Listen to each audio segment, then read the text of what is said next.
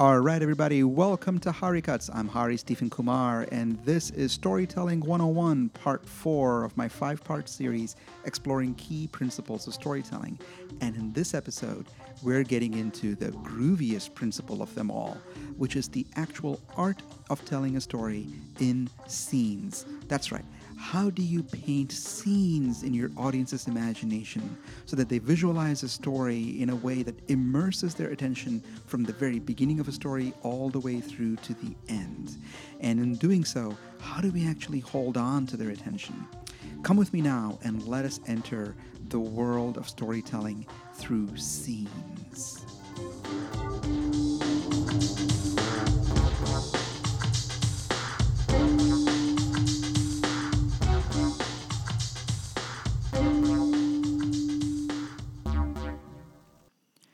Well, hello and welcome. It is Tuesday, August 11th as I record this, and it is still a global pandemic out there. So I hope you are safe and well wherever you are as you're hearing this. And if you're hearing this way in the future and we've made it out of the pandemic successfully, please do drop us a note way back here in the past, send us a time machine, and let us know that things are okay. And if things are not okay and you're listening to this in an even more dystopian, apocalyptic hellscape, you know what? Keep that information to yourself. Don't let us know. So, for what it's worth, in the middle of a pandemic, here is the next episode in my Storytelling 101 series. Now, it's been a while since I've been able to record these episodes, so by way of recap, what's been the story so far? The Storytelling 101 series of episodes is really about 5 key principles of storytelling that I normally teach in my storytelling workshops. And what I've been doing is, in each episode, I've been unpacking one principle at a time. In the very first episode, we got into what I consider to be the most important principle of storytelling, which is the idea of motivating tension. Without that, a story goes flat. The second episode centered around what I consider to be the most personal or the most emotional element of storytelling, which is the idea of the main character. And the key idea of connecting a main character to the motivating tension of a story and centering a story around that main character and how that main character experiences that motivating tension. The third episode centered around the idea of the plot of a story, which is really the journey that a main character takes in order to resolve the motivating tension of the story. And one of the key insights from that third episode is that the plot of a story actually unfolds through a series of plot twists and turns in the journey. The journey that the main character takes cannot be a straight line, has to involve unexpected twists and turns. And so now in this episode, we're going to actually get into how do you tell a story given those 3 elements, given a central motivating tension that provides the energy source for the story, given the main character or characters for whom that motivating tension matters the most, and given the plot twists, the twists and turns, the shape of the journey ahead for the motivating tension. How do you actually set the story into motion? And that's where scenes come in. Because scenes are quite literally how we see and visualize the action in a story as it happens moment by moment. And not only do scenes get us to see the action, scenes actually get us to immerse ourselves into the emotional experience of that action. Because we're not only visual creatures, we're emotional creatures. And being immersed in a scene actually makes us feel the emotional energy of what is about to happen and what is currently happening in the story. And what that does is it really then focuses our attention on the action that is happening right now, in this moment, in this scene of a story. And so attention then becomes this really powerful emotional part of storytelling. If you as a storyteller want your audience to actually be hanging on the edge of their seat with attention, we have to tell the story in scenes. But the problem is that attention is actually quite tricky. And attention actually means something very personal to me because I actually have ADHD, attention deficit hyperactive disorder. And for the longest time, I thought that meant that I had a deficit of attention, that the stereotypes of people with ADHD being that, I simply can't focus long enough, I can't pay attention. And it turns out the more I've studied attention and how attention works in people, the more I've come to learn that people with ADHD actually have a surplus of attention, and that the ways that attention works in our brains is that attention is actually a third order effect. It turns out that if I have to ask somebody to pay attention, it means it's too late.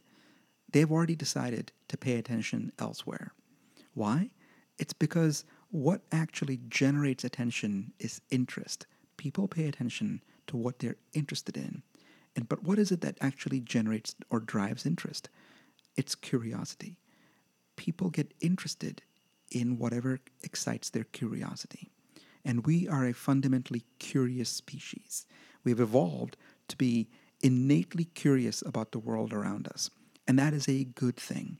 Your attention has probably wandered in just the past 6 minutes of this podcast, and that is okay. You're not going to be able to control your audience's attention. Your audience, if they're people, are going to be curious continually, and we are surrounded by stimulation. We are driven to distraction. There are so many triggers of curiosity all around us all the time, and that is okay. But what we have to do as storytellers is figure out, how do we use curiosity? How do we use the audience's own innate drive for curiosity as a trigger, as something that sparks their interest and then gets them to pay attention to what's about to happen in a story? And then once we have that attention, how do we then immerse their attention until they become curious about what's about to happen next? So that you build this experience, you build a story as an experience where the audience gets to feel this emotion of wondering, and then what happened? And then what happened? And then what happened? And that's how we're going to build scenes, through combining triggers that excite people's curiosity and then ways to immerse that. So first, let's get into, how do you trigger curiosity? What are some hooks and transitions to get people into the world of storytelling? Let's get into curiosity now.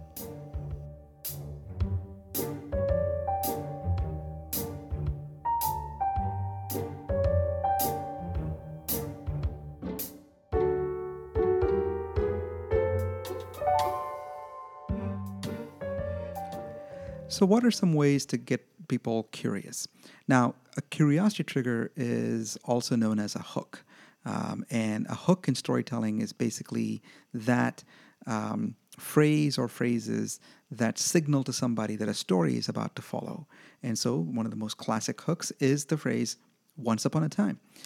As soon as you say once upon a time, everybody knows, a story is about to begin. But there are a few other phrases that work in a very similar kind of way and are actually much more useful in sort of conversational, everyday types of storytelling. One of my favorites is the phrase, there I was. If you try to start a sentence with just these 3 words, there I was, something powerful happens. As soon as you say there I was, it turns out you have to follow up. The next thing you have to say right after saying there I was is you have to specify where you were and what you were doing. So, for example, there I was, running through the airport, late to my flight. Or, there I was, at the bar, minding my own business. Now, both of those examples, there I was, running through the airport, late to my flight, and there I was, at the bar, minding my own business. What both those things do is they immediately get the audience to imagine you somewhere in some kind of situation doing something.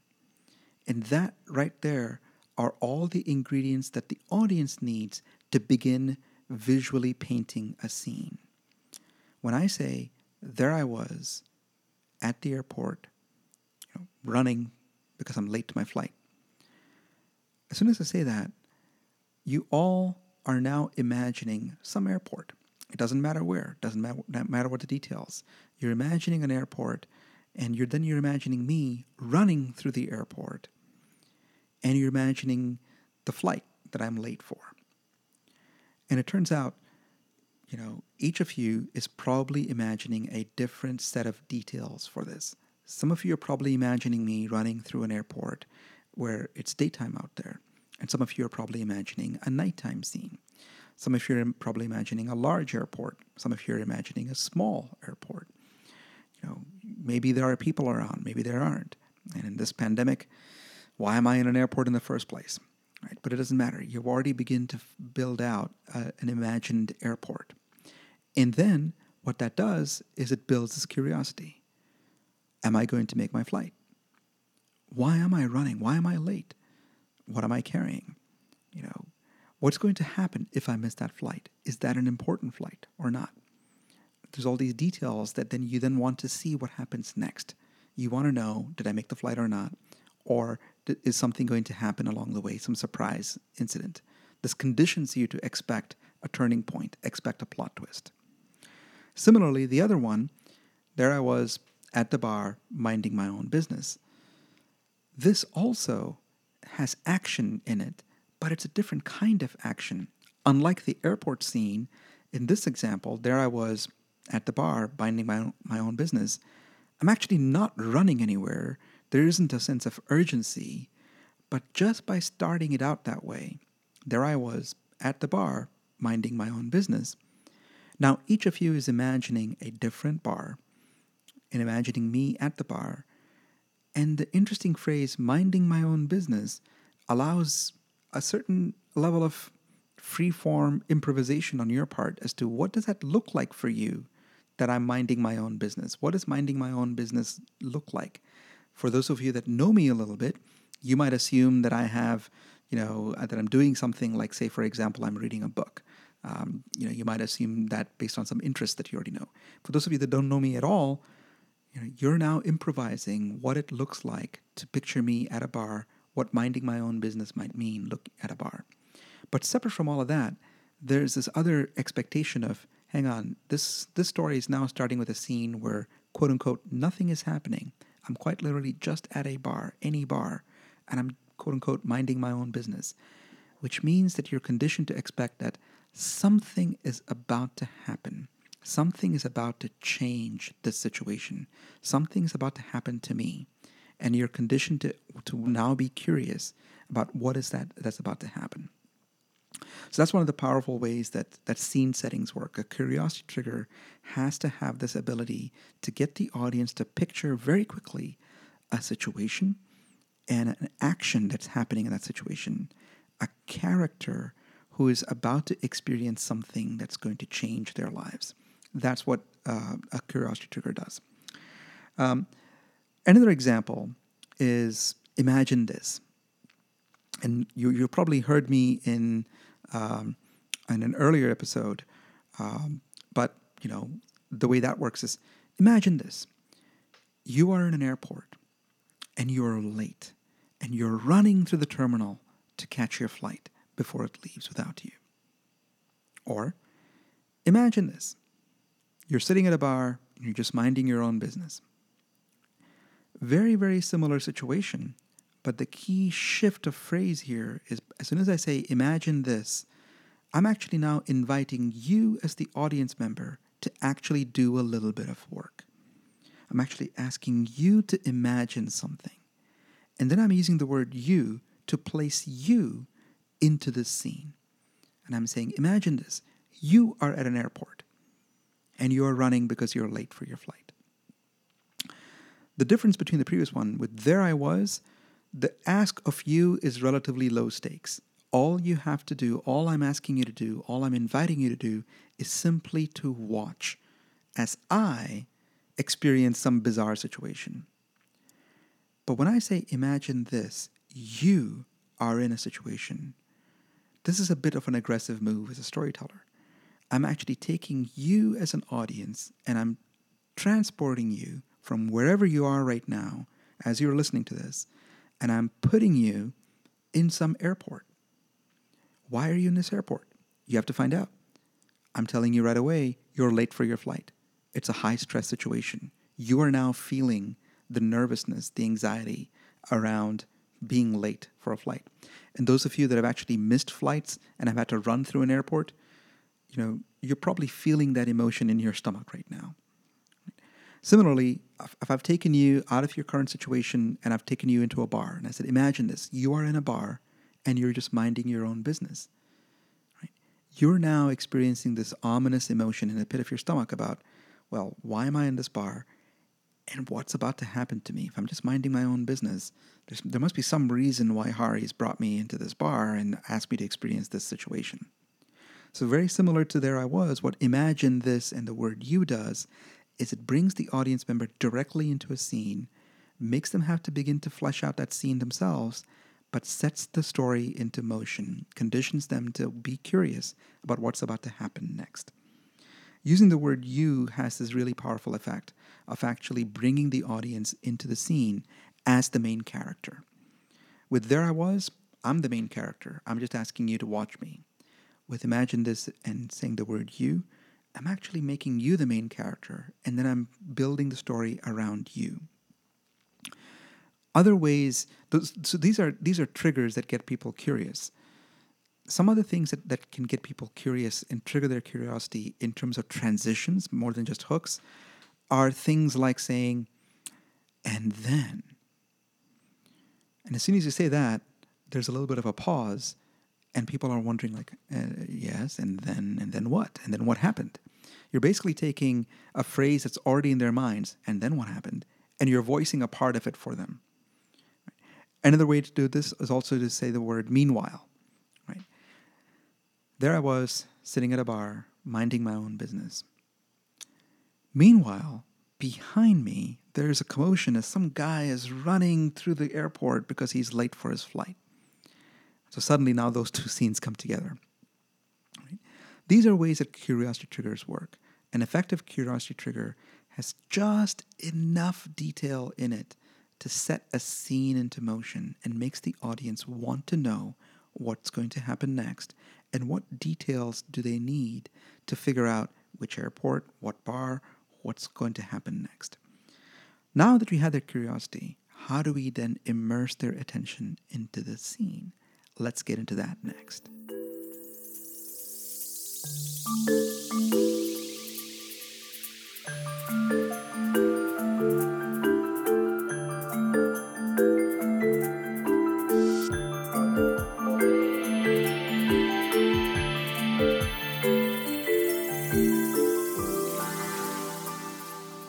You've done the hard part. You've gotten them curious. Now, how do you immerse their attention into the scene?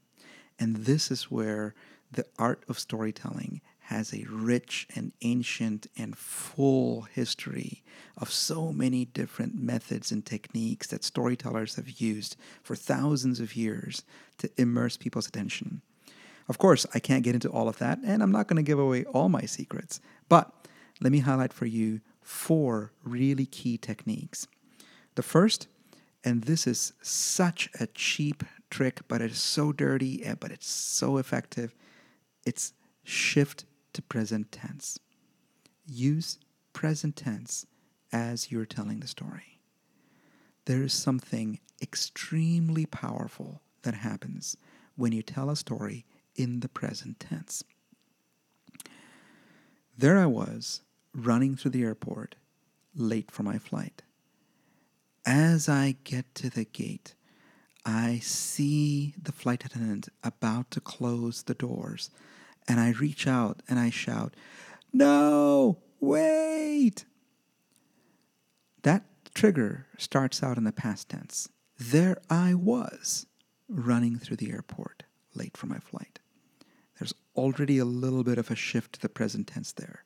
The next sentence, I shift to present tense. Make the action happen now and get the audience to immerse themselves into that sentence where as soon as you shift to present tense, our brains get tricked into thinking that time is happening now. We've forgotten that I'm telling you a story about something that happened to me in the past. There I was, running through the airport late for a flight. We've forgotten that. You're now in this moment with me, And you can imagine the scene where I'm actually about reaching out to the door, the flight attendant's closing the gate. The powerful thing about present tense is that it's actually very different from how stories are written. When you look at a story that's written down in a novel, for example, it's all in past tense. But when you listen to how people actually naturally tell stories around you, at the coffee shop, at home, on the phone, people shift to present tense when they're telling key moments in a story. You'll find yourself doing this too. The next time you're telling a story to somebody, listen to when you yourself shift to present tense. That's the first key technique. A second key technique is what a lot of people call show, don't tell. Now, how I like to phrase it is actually make them work for it. Too many people, when they tell stories, go into a lot of detail. They tell a lot of detail. They try to tell what's in the scene. They don't show what's in the scene. What show, don't tell means is show just enough about what's going on and let the audience work for the rest of the detail. The way I like to think of it is make them, invite them, give them a job, make the audience actually work to fill those details out. There I was in an airport. I'm not going to tell you which airport. You have to work on the detail of figuring out or imagining at least enough of an airport, enough to follow along. This is a really, really key technique. The difference between the story and the presentation is you want to treat the audience as an active participant. You don't want to treat them as just a passive recipient of information in the story. Treat them with respect and give them some responsibility to actually work at putting the details together themselves. What that does is it gets the audience also emotionally invested in the story. There I was running through an airport. You're all now trying to get on to the next piece of detail just to validate, are you imagining the right airport? If I tell you, I'm running through the airport, it is the last flight out of Chicago. It is midnight. I won't get home if I miss this flight. Suddenly, those of you that were trying to imagine me, say, at Munich or in Paris, nope, I'm in Chicago. And those of you that were trying to imagine me like running through an airport in the daytime, nope, it's midnight. It's the last flight out. That's okay. You've now, in your mind, suddenly the entire scene is shifted, and you've now filled in that it's a nighttime scene and it's Chicago. And even for those of you who have never been to Chicago, you're at least now constructing an imaginary airport of what Chicago airport might look like. That is a huge, powerful element of making the audience work for it, giving them some responsibility. The third technique is, it's kind of cruel. Once you've made them work for it, make them wait for it. Using pauses, delaying gratification, making them linger before you give them the next piece of information. This is the power of getting them on tenterhooks, because this then makes that feeling happen of like, well, tell me what happens next. What's about to happen next? Did you make the flight or not? Did you get home or not? And then the fourth technique that I'll leave you with is this is all about emotional experience. So how do you immerse their attention? Is deliberately bring emotional energy into the story. And I call this Hari's first law of story energy. An audience has an emotional energy, and they're going to stay in that emotional energy until you actually move them to a different emotional energy. And so in order to get the audience to feel the emotion of a story, you have to kind of be a little bit of an actor, and you have to kind of bring emotion into your voice. If it's a moment that you're trying to paint, a scene that you're trying to paint, where there's a lot of tension in the air, there's urgency. There I was, running through the airport. I'm late for my flight. And as I get to the gate, I see the flight attendant about to close the door. And I yell out, "Stop, no!" That's a little bit of Hamish acting, I'm not a professional actor. I'm a professional storyteller. But that emotional energy, you've got to help the audience feel, what are the stakes in this scene? Similarly, if there's humor, if there's sorrow, if it's a serious moment, let your voice actually carry the tone. Now, the science behind this is that there's a lot of research out there that shows that when it comes to communication, the actual words that we use only convey like maybe 10% of the actual information content in the message. There's something like anywhere from 80 to 90% that's all about body language. And a big part of that is actually about tone. The tone of our voice carries so much information in it, way beyond just the words themselves. So let that tone work in your favor. So those are 4 key ways to immerse an audience's attention. There are a lot of others, but in my experience, these 4 have been some of the most effective things. If you just try one of these in storytelling, your scenes are going to pop and your audience is going to be captivated. Now, how do you put these together? What's the combination of triggers and immersion? How much immersion is too much immersion? At what point are you going to lose the audience's interest? Like maybe some of you have wandered off right now. Let's get to how do you put all this together?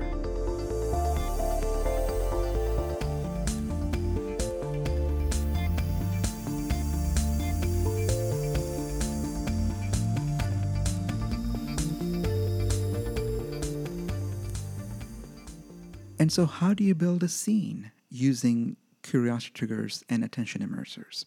Well, here's the basic recipe for making a scene.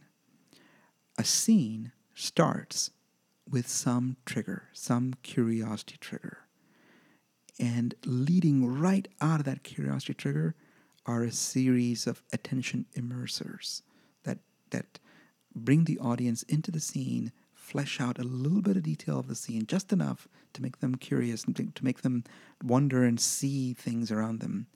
And then at just the right moment, a transition, a new curiosity trigger that takes them out of that scene and into the next one.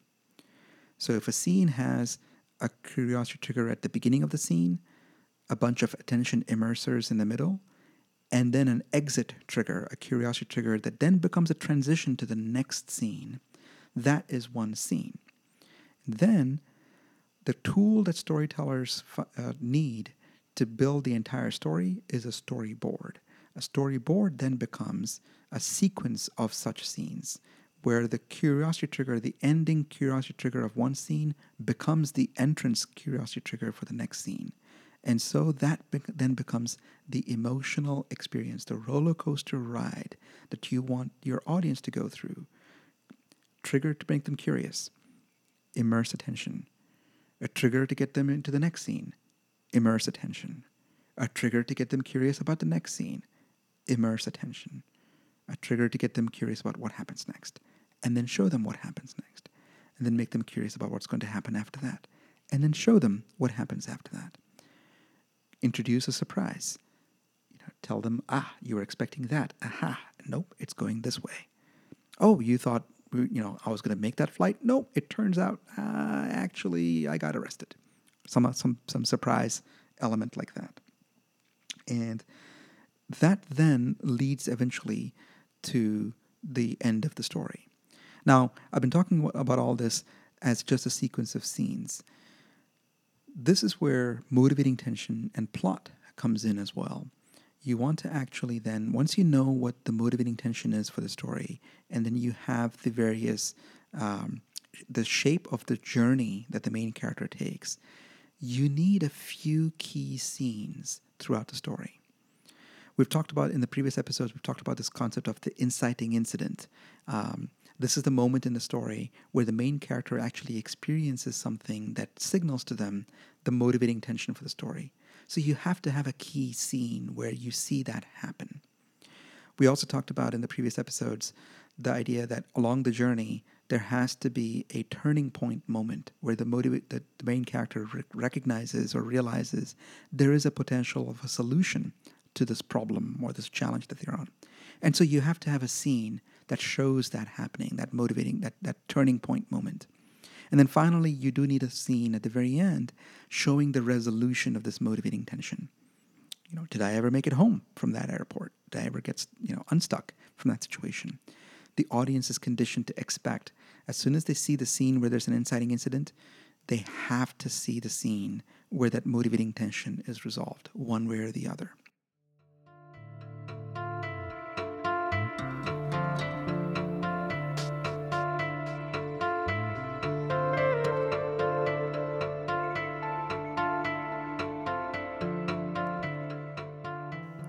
And so, a few closing thoughts to wrap up this episode on scene.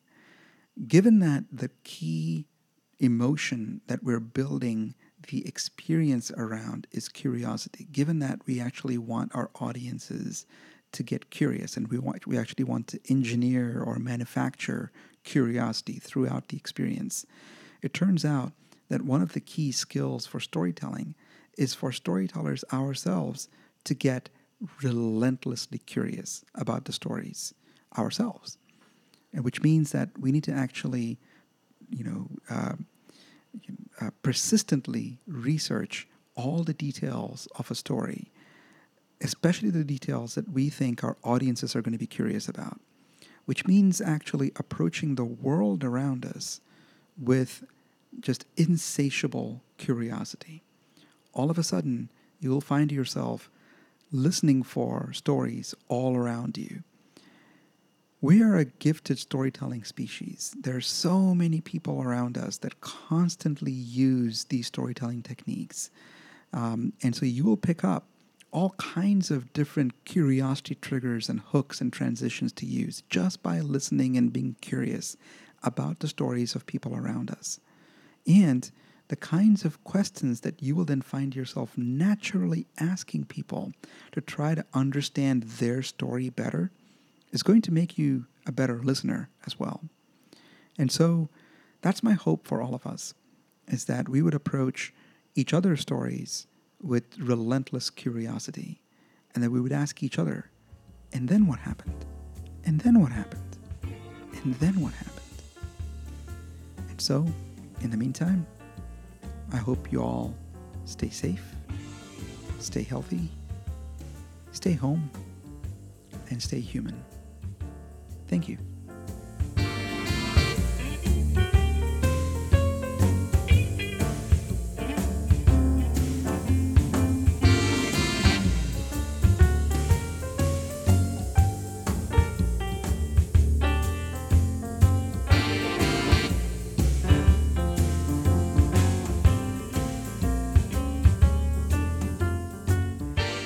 Next week, we're going to get into the 5th episode of the Storytelling 101 series. And I'm going to finish out this series with a focus on supporting characters and how important they are in storytelling.